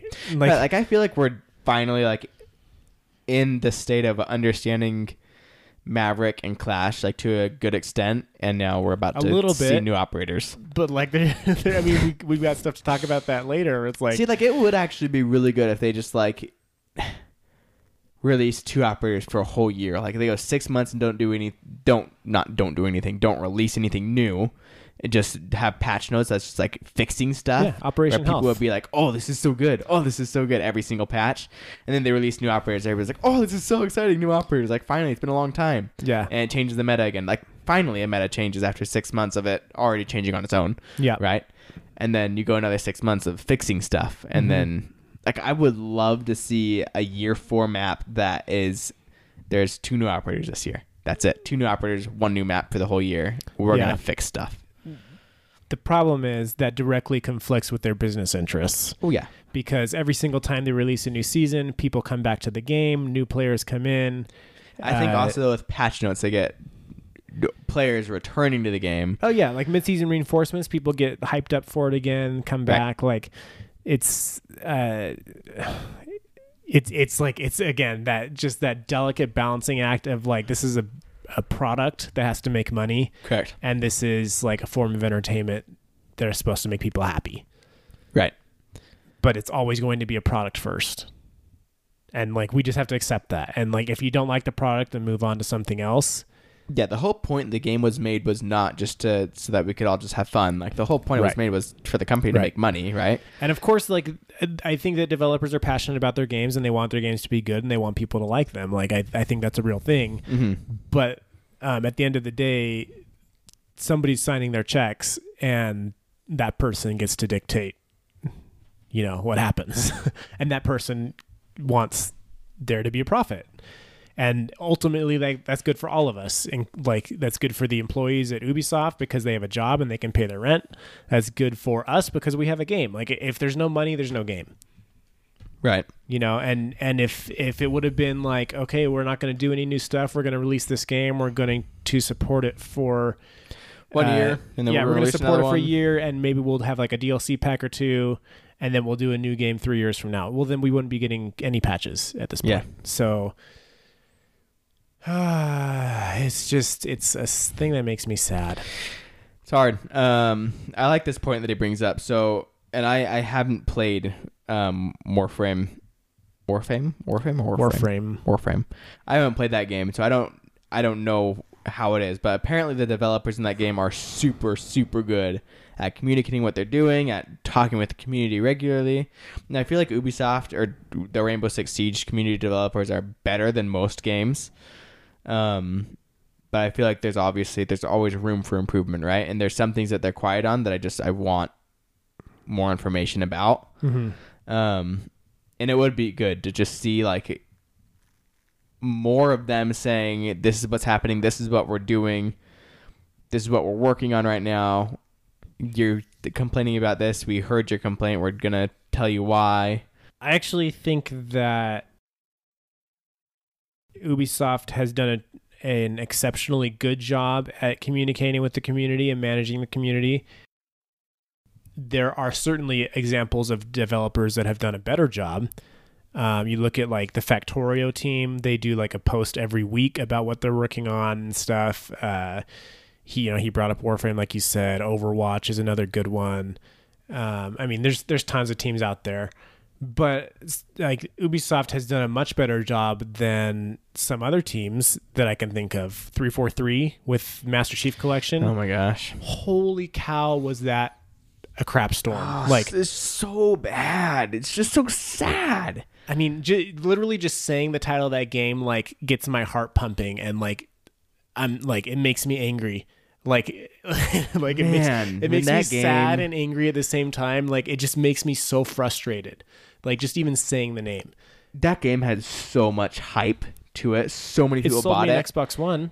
And then it freaking first day people couldn't play and were pissed. The first day, the 90th day, people couldn't play. Yeah, still, yeah. You know, like F that game, and like maybe someday like we can really get into it. And it's finally, they did a huge revamp on it recently, and I don't know what it's like now because I just don't follow it anymore. But it's better. Is it? It's still not there. It'll never get there at this point. It's too late. I don't want to get into this right now, but like that's the point, right? Is like there's that game and there's other games that are much, much worse. And then there's other games where it's just like average, right? Where they just maybe they communicate when there's a patch and that's about it. I think Ubisoft does actually a really good job of having community managers on the subreddit, you know, like saying stuff. I think they could be better. 100%. Mm-hmm. But again, then I come back to my point from last week, or rather Rogue Nine's point of like, they were transparent with the censorship thing and we freaking hung them out to dry. We lynched them. Like, yeah, like you stop. Like you cannot, on the one hand, like completely eviscerate them for about a communication that they gave to us. And then on the other hand, say, I need you to be more communicative and more transparent. Right? Like it's you cannot have that both ways.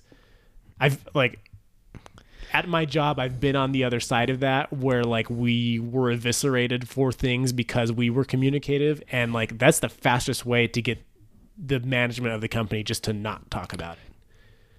Right. For those of you like me that did not know the word eviscerate or exactly what it meant before Ryan just said it, it means to disembowel. Yes. Or to deprive someone of its essential content. You should log it away. I think like I understood what it meant when you said it. I've heard it before, but I wasn't like, I'm not actually 100% sure what that word means. Did you even catch that Office reference I just made? No, I'm sorry. I was more talking about eviscerate. It's a pretty common saying. So all the evisceration needs to stop. Yeah, stop eviscerating.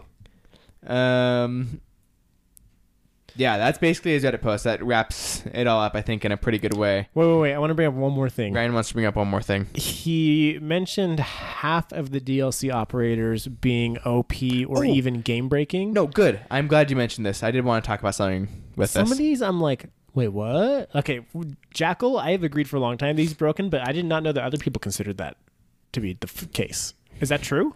Do like high-ranked players consider Jackal to be broken? I think they consider him to be a game-breaking, or like OP. That's not how the game should work, but I don't think they consider him OP. I think there's two different things. I think game-breaking is one thing and OP is another thing. Game-breaking is like... I think game-breaking is a more extreme version of OP. Yeah, I think it's just like Dokubi's phone. Like, it's just freaking annoying and it's stupid. It's game-breaking. Yeah. But OP, like, I don't know if she's OP. That's fair. Vigil? Yeah, Vigil, number one, is super boring to play. And number two, how is he OP? Maybe his gun, his shotgun. He did have the shotgun that could shoot like across the map. It can shoot through plane and stuff. But like, I think that was a bug that was fixed pretty quickly. I don't remember if the plane was intended or a bug, but they did change it. I think it was a bug. One that I was interested about a lot. So he said he's plays 1,500 hours in Diamond and whatever. He mentioned Blitz on this list.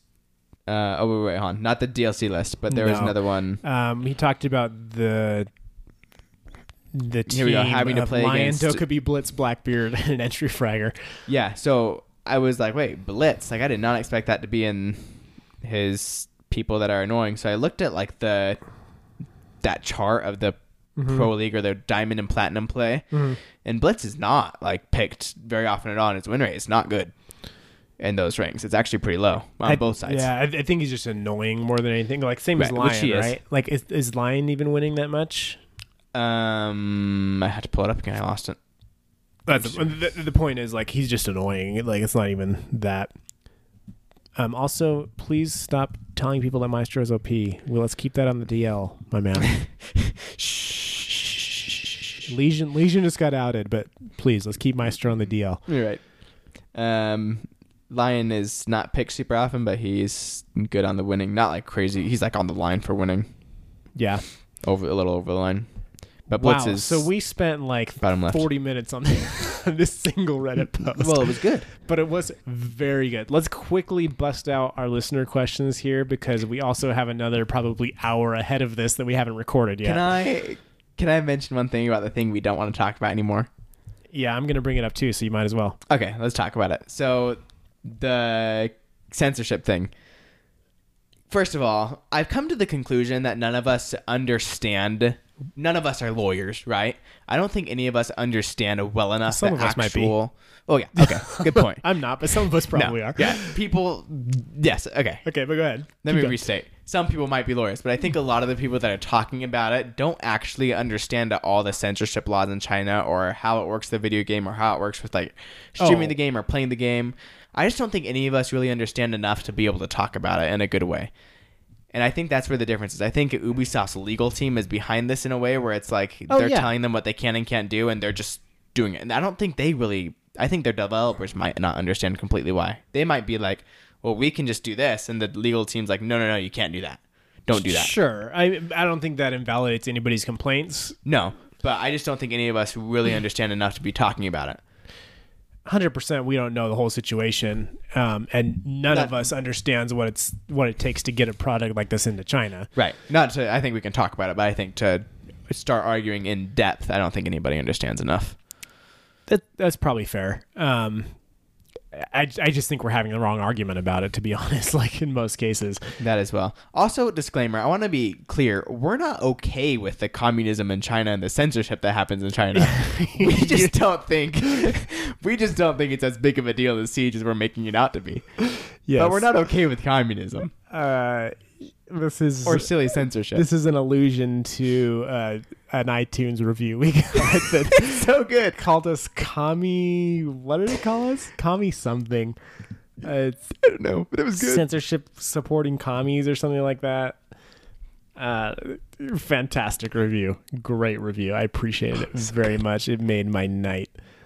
Okay, let's get into some Twitter questions real quick. So, wait, did you have anything to talk about with that? You said you were going to bring it up. In this Twitter question. So we are at R6 Unrenowned. If you want to tweet at us, we encourage you to join the Discord because it seems like just a better way, quicker way to communicate these questions. But this is from at Justin Frazee on Twitter. He says, I'm an artist in the game industry. My educated guess on why Ubisoft isn't making 2 builds for the maps is the level of complexity in building and maintaining maps like the ones in Siege. They've already talked about even making small changes to a map takes a while because of things like lighting and sound propagation.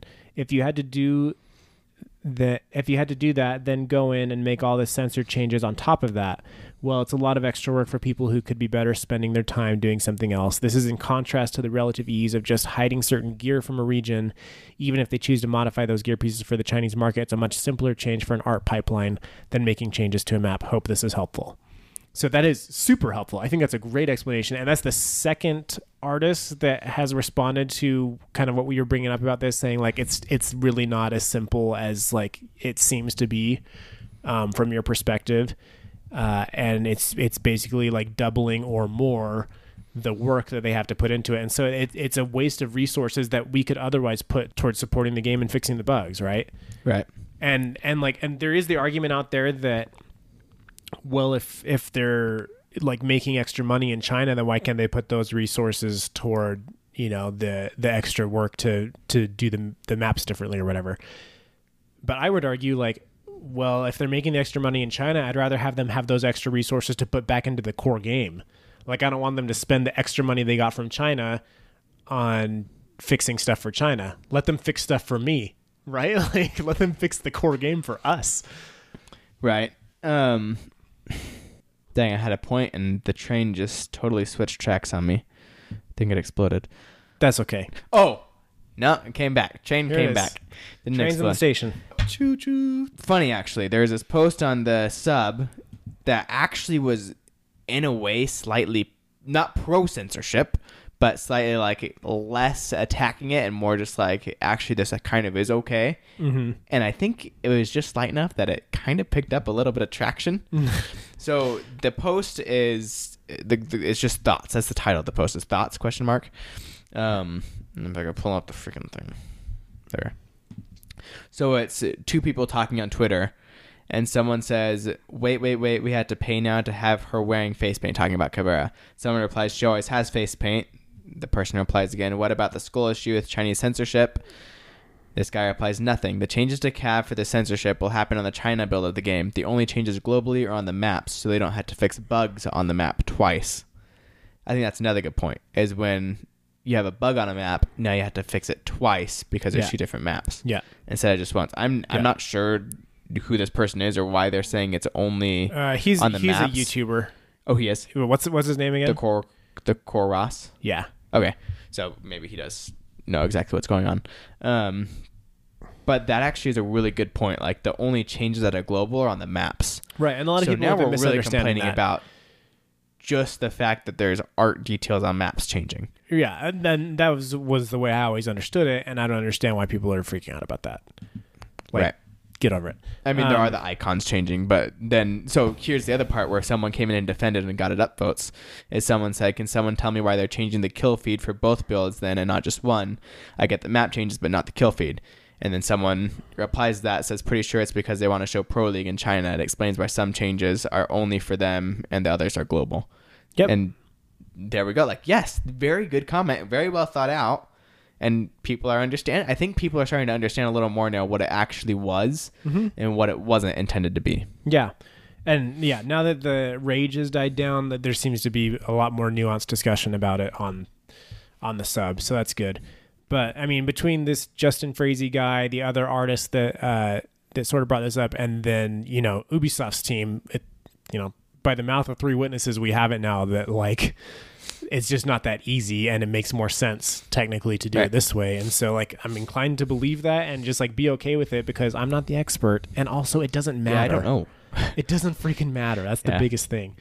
And that's not saying that communism is okay or that we're pro-censorship commies. No, but again, just that it's not a big deal. But again, if you're that much against supporting anything from communist regimes, throw out your iPhone. Yeah, seriously, don't support anything from China. You have so much stuff in your house or wherever you're living or what you're holding in your hand that is made in China. Yeah, half the stuff in the United States is made in China, or in any country probably is made in China. Because they have, I mean, it's kind of great. It's not great, but they have communism where work is cheap and we get a bunch of stuff for cheap because it's cheap for them to make it. So, okay, let's get into our Discord questions. Again, if you want to join our Discord, you can do so through the show notes or on our Twitter page. We have it listed there. It's a great community now. 40 some people strong. Awesome. So Will She Kebab, thank you for all your questions, my man. He says, what do you guys think of a Tachanka rework where his gadget is completely changed and instead he can put down a helmet pack similar to Rook's? The helmets you'd pick up would probably be overpowered as they stop the one-shot headshot kill, but instead put you immediately into DBNO. He would be the same other than his gadget. So I think this is definitely interesting. And someone else comes in and talks about a big part of Siege of the headshots, which is completely true. You take out that mechanic that is changing Siege completely, and he would be the defender picked all the time. Tachanka would have a 100% pick rate. Correct. And Doc would be alongside with him with another 100% pick rate. And then, he says, imagine the Tachanka, Rook, and Doc combo. They would all be picked all the time. I would love it. It would be cool if like Glaz, lose. Like it wouldn't matter with Glaz. Glaz would kill him. Our team on defense would be Rook, me, Tachanka, one of the other guys, Doc, you, Legion Taylor, and some other trapper or something silly. Or maybe I'd be Maestro and AG would be Rook. And that would just be the most toxic defense team ever. It would suck. Oh, it would be so bad. Okay, I think it's interesting. Definitely an interesting thought. And I think Tachanka needs to be reworked, obviously. But I think that's just it would never happen completely. Yeah, it's too OP. People already complain about Blackbeard. That's one person that can block headshots for like 3 or 4 bullets. Right, like I mean, the whole team being unkillable by headshot people would lose their crap. Yep. This will not happen. I think good thinking though. Another kind of comment is from Steel Switch. Says Vigil should be an attacker. He is crappy on defense. Now that would change completely Vigil, and actually would make him more viable.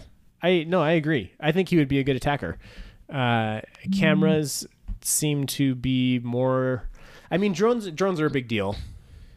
But it's just not. I don't feel like it's often where his gadgets like actually like, oh, this is useful. Yeah, I mean, maybe it's just that we're just not at the right level. Also possible. But, I mean, even in the... I think Vigil's just lame. Even in the high levels of the game, still... He has higher pick rate, but his win rate's not awesome. His pick rate's barely above the line. His win rate's low. So many better operators. And he's not that fun to play, but I feel like on attacking, he would be a lot more fun to play. Mm-hmm. Yeah, I agree. So that'd be interesting. So there you go. You freaking take Vigil, who's in... Oh, no. Never mind. No, because Castle has to be an attacker. Good job. They both go into attacking. Yes. Man, I want that so badly now. That'd be so good. It'd be so interesting. Okay, TL Bear says, what do you guys think about client-side issues in the game, like dead bodies that are on a hatch and therefore can't be breached, wooden parts of windows on maps like Cafe where you can hardly see through, and the worst offender, in my opinion, barricades which break? Yeah, this is a problem. This I actually think is more of a problem than stuff like the hit reg issues and stuff, because this is every single time. Right. That, I mean, the hatch on the body's not every time, but like... bodies being in certain places on some people's screens, like blocking your view, but not blocking someone else's view. Yeah. Barricades is a huge one. The other day, I got killed because a barricade for me was up on my screen, and I was like around a corner, and Ella just vaulted over it and didn't make a noise because on her screen it was down, and she killed me, and then she just vaulted right through the barricade. So I watched the kill cam, and on my kill cam it shows her go through the barricade and kill me and then go back through it. Yep. But on her screen the barricade was gone. Yeah. So it was like, that really sucks. And the barricade all the time, the pieces like be in the way on your screen but not on someone else's screen, so you think you're hiding but you're not hiding, and it sucks. Yeah. The other thing is like the window debris, like the little white wood pieces that fall to the bottom of the window. Yes. Like those need to go. They're just annoying. Oh, it's so bad. It's so bad. Yeah. It just needs to fall through the map. And this is what TL Bear says. It should fall through the map. And then I think the barricade stuff too. Like the barricades shouldn't get stuck in, when you pop it and it gets stuck in there. It should just every single time it should fall out, and particles should just fall through the map. Just go away. Like even if it just like did the little thing where it sort of just like shrinks to nothing. Yeah. Like I'd be fine with that. Obviously it doesn't look amazing, but I don't care. It's like we've been playing this game The Forest recently, and there's just some things in the game that it does that it's just like player comfort and just nice. Like obviously it's not realistic. So for example, every time you light a fire, you just take your handheld like cigarette lighter and put it over the fire and it lights it. Like perfect, nice fire for you. Yeah. And it's great. It's not like you have to get wood every single time. You have to like sit there and like try to fiddle with it to get it to light. It's just that simple little thing. Yep. And like it doesn't make sense, but it's nice because it's a video game. I'm just trying to have fun. Yes. So it'd be nice if and this relates in some way, I guess. I like fun. If in Siege, if it were to just stuff would just work for you and just kind of go away and not have to be super realistic. Yeah. I'm not sure how much of this they can really push onto the server rather than the client, because the whole point of putting it on the client is to reduce the load on the server, and that's kind of a big deal. Right, which fixes the problem. I think okay, if it's on the client side, just having it where it just completely disappears is totally fine. Let's just do that. Yep. But then you have some things like the barricade being open or closed that needs to be server side. Like that needs to be, or it just needs the bug needs to be fixed. Yeah. On both sides, that needs to be 100% of the time fixed, where both players can see it's either off or on. Yeah. There's nothing worse than somebody who can see through a closed barricade. Right. Critch asks, what sort of breach counters would you like to see in the future? Hard breach he's talking about. I have zero idea, so I can't really say much, but I'm surprised they went with the whole electricity thing again. Yeah, I mean, I guess I'm not that surprised about the electricity. I think it's a good mechanic to allow to hit the trapdoors and stuff.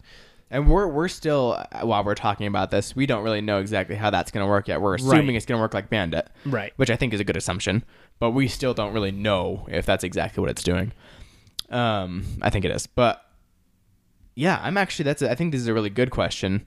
Is what other counters are there to hard breachers? I mean, it's basically Mute, Bandit, and now Cade, right? Like that's going to be it. What other sorts would I like to see? Like, I don't know. I just don't think that piece of the game is as interesting to me, so I just don't really think about that kind of stuff as much. Did we have any operator ideas that were like that when we did our... I mean, we had the shrapnel guy that shot the thing through the wall. Yeah, but that was offense. But that was like to breach. Yeah. Right. I mean, you could have something similar where someone puts something on a wall, like a hard wall, and it shoots stuff through it. Or, I mean, you can have the thing that Bishop, was it, where he put like this flashing thing on the wall. Yeah. And it flashed the people. Yeah. I mean, you could do something like that. I guess it'd be kind of cool if you could sort of booby trap reinforcements. I was just thinking that, like, while they're putting something up. If somebody could put some, I don't know, like little homing missiles or something. I don't know. Like, you could have someone with some, like... Maybe if you could have, like, sort of a decoy reinforcement where you put it on, and then, like, when they come up to breach it, you could, like, blow it out or something. And just like blow up the person coming to breach it. Yeah, or that could be a defender's gadget is like an explosive that goes on the reinforced wall. Yeah, where like when thermite comes up, you just blow it, and yes, it still opens the wall, but it kills the person trying to put something on it. Yeah, I mean, it wouldn't stop Hibana, but I mean, good question. Like I'm not sure. I don't have a bunch of answers right now. Yeah, what do you guys think? Anybody have ideas for hard breach counters? Tiffanazer. Is that how I say that? Tiffanazer, maybe? Tiffanazer? I don't know. He would like to see an arcade playlist like the one in Overwatch introduced into Siege so we can have more challenges, more ways to earn renown, and because I have an idea for a game mode that I want to play in Siege. The mode is like Hostage, with the following changes. The defenders are trying to protect the hostage, but the attackers are trying to kill the hostage. VIP. This is VIP. The defenders have double the secondary gadgets, 4 barbs instead of 2, 2 shields instead of 1, etc. The defenders can move the hostage anywhere they want in the map. That would be cool. If the attackers spot the hostage with drones, they don't get a marker of the exact location of the hostage. If the hostage is moved, instead they get a marker of the room the hostage is in at all times. Their on timer is 2.5 minutes. So I think, VIP is basically what this is, right? And I think that is cool. Hang on. Didn't they promise us a new game mode? Like, forever ago, yes. In this year. Was it this year that was supposed to come out? I think keep talking. I'm going to look this up. I'm pretty sure this year we might be getting a game mode announcement on Sunday. That would be freaking nuts. So VIP is a game type. I can't really think of what game it's in. Is that in 007? Anyway, VIP, it's in a lot of games. Basically, the enemy team tries to kill the VIP and everybody else tries to protect him. Yeah, I think so. Yeah, I think it's in Nightfire. Yeah, the cool thing about it is you can pick up the guy and move him. So if you're like 1v4 and there's a hash and you're not in a good spot, you can take the guy with you and go somewhere else. Like, this isn't safe. Let's get the freak out of here. Or you can hide with him. Like, it actually is pretty fun because you can kind of choose where you want to defend. You can choose where you want to be, and it is fun. I think this game was interesting, but I don't think you need like the defenders having the extra gadgets or anything. I think just that change of being able to move the guy around and the change of like we're defending him, they're trying to kill him. Yeah, I think like just trying to kill an NPC seems like a pretty easy task. Right. So I think you need something to change. But I don't know. Maybe the meta would just develop around it in a way that you know. I don't know. Figure it out. It would make Fuse really powerful. But again, if you could move him, Like, they could find you and then you could hide somewhere else. I mean, you can move around. Like, it would change Siege. You can move around the map like your defense is moving. You can have this whole strategy of like, hey, these frost traps are here, these L's are here. When they come in this room, you move this way up these stairs, and it's going to lead them into all these traps where we start killing them. Like, it would change completely. Yeah, it would. It would be really actually kind of fun to play. We've had the VIP idea before, like a long time ago, and I think it'd be a cool thing. I don't think it would ever be as competitive as some of the other ones, just because I think it's a little bit too random, and there would be like weird stuff of like putting the guy in a weird corner where you couldn't really get to him, and like, you know, glitching him into things and stuff like that. So, but like, I think it's a cool idea. I can't find anything about a new game mode, but I remember at one point they said there was a new game mode coming. I feel like it was like at the beginning of Siege when they announced Siege, there was going to be a new game mode along with like the maps and stuff that they're releasing. Yeah, we're probably moving away from that now, like especially with like the Pro League being all bomb. I don't think that's really something that's on their radar. It seems like they've more tried to consolidate to one game mode just because it's easier to develop that way. But no, I like your idea, Tifa Nazer. I think that'd be cool. TL Bear, what's your guys' opinion on the metal bars on stairs and the way you cannot shoot through them? I think they should not be blocking the bullets. That one's kind of a tough one. I'm trying to think of what he's talking about. Just like metal hand railings that block bullets. Should they block or not? Yeah. So I think if it's metal, it should. Yeah, because I it think would be so very too. like hard to know, like, oh, this piece of metal doesn't, this piece of metal does. But should it exist on the stairs is the question. Should that metal even be on the stairs? Yeah. And I think it's hard. Like, if stuff is see-through, it is really annoying when it's see-through and you can't like shoot through it, or like you can shoot through part of it, but like you hit the stupid spot that you can't shoot through, and it's just really annoying. Right. That is really annoying, especially in a game. Just making it where it's completely not like you can't shoot through it at all, like a metal grate or something would be fine. But yeah, it is annoying when you have like I'm trying to remember spot. I'm trying to remember how, like, sometimes in games where that gets frustrating is because like you feel like you were not shooting it and then you hit it, you know, like your gun is lined up above it or below it and you shoot and like you hit the thing and it blocks your shot, and it shouldn't be. Like Ring of Elysium, we experienced that quite a bit. Yeah. I don't think Siege was that bad, but Siege might have the same issue. And some things. And in that case, it's like I'd rather just have it be just waiting to shoot through it. Yeah. But yeah, I don't think it's a huge factor either way. Yeah. I think it would be nice if just stairs just didn't have it. It was either like you could definitely not shoot through it, or you definitely could. It was one of the two. Where they didn't make it where it was like, oh, you can kind of shoot this, but you kind of can't, because that's just frustrating in general. Oh boy. Last question Ukiora. from hang on. You told me how to pronounce this. Ukiora. I did it. Yeah, Ukiora. I think it's some Japanese anime thing or something. Cool. Going off of Sledge, who's an op that really doesn't have any high-tech gadgets, would an op that dropped a small bag of extended clips for everyone's guns be too overpowered? So extended mags. Basically, Rook drops extended mags. Right. And everybody picks them up. I kind of think that would be cool. I don't know that anybody would complain about that. No, I don't think it'd be complained about. I don't know if it would be like amazing. Like, I think it might be a little bit underpowered. Yeah, like I just don't know if it would really be like enough to have an operator that just drops like more. I mean, that's a big deal, right? To have extended magazines. Yeah, maybe like, yeah. Sometimes that can make the difference, right? Right, like, it really definitely can. When you're playing Ella and you got the 40 bullets instead of the 30 that everybody else has, like that can make a difference. Yeah, no, that really can. I think it'd be cool. I think he might need like a little bit, like some kind of passive ability or something, just to give him a little bit more. Or just make him a 3-speed, and there you go. I do love the like topic of this gadget isn't like a high-tech gadget, it's just like a tool. Yeah. I love that with Sledge. It's just a tool, or Buck. He just has this tool. Like, who else has those? I mean, Frost has a pretty basic mechanical thing. Right. Just more like mechanical gadgets would be cool. Yeah, instead of like all this electric, like drones high-tech flying around. Yeah, this stuff that's kind of weird. I like that idea of like more bicycle. stuff. or like a skateboard. Yeah, rollerblades. You could like do kick flips in the air. Imagine be rollerblading like around like Villa. Going down the stairs. That would be Would very you be wearing stupid. a helmet? Oh, absolutely. You can't rollerblade without a Oh, helmet. well, hold on. Of course, if the game's going to be in China, he needs to wear a helmet. If you like the podcast, you can follow us on YouTube and Twitch. I'm VG Fiasco. Chris is the Just Hello with 3 O's? Or On YouTube? No, Just Hello with 3 O's. Yeah, I did used to be. Did I ever tell you why I did that? Yes. So on YouTube, I had my name Okay, used to be. we don't need to go. Yeah, we do. No, my name. we don't. Okay, my name used to be The Just Hello, but one of my friends took the name Just Hello as like a joke, and so I had to change my name to The Just Hello on YouTube. But now I finally changed it. 'Cause he changed his username, so now my username on YouTube is Just Hello. Play that at quarter speed and you'll understand what he said.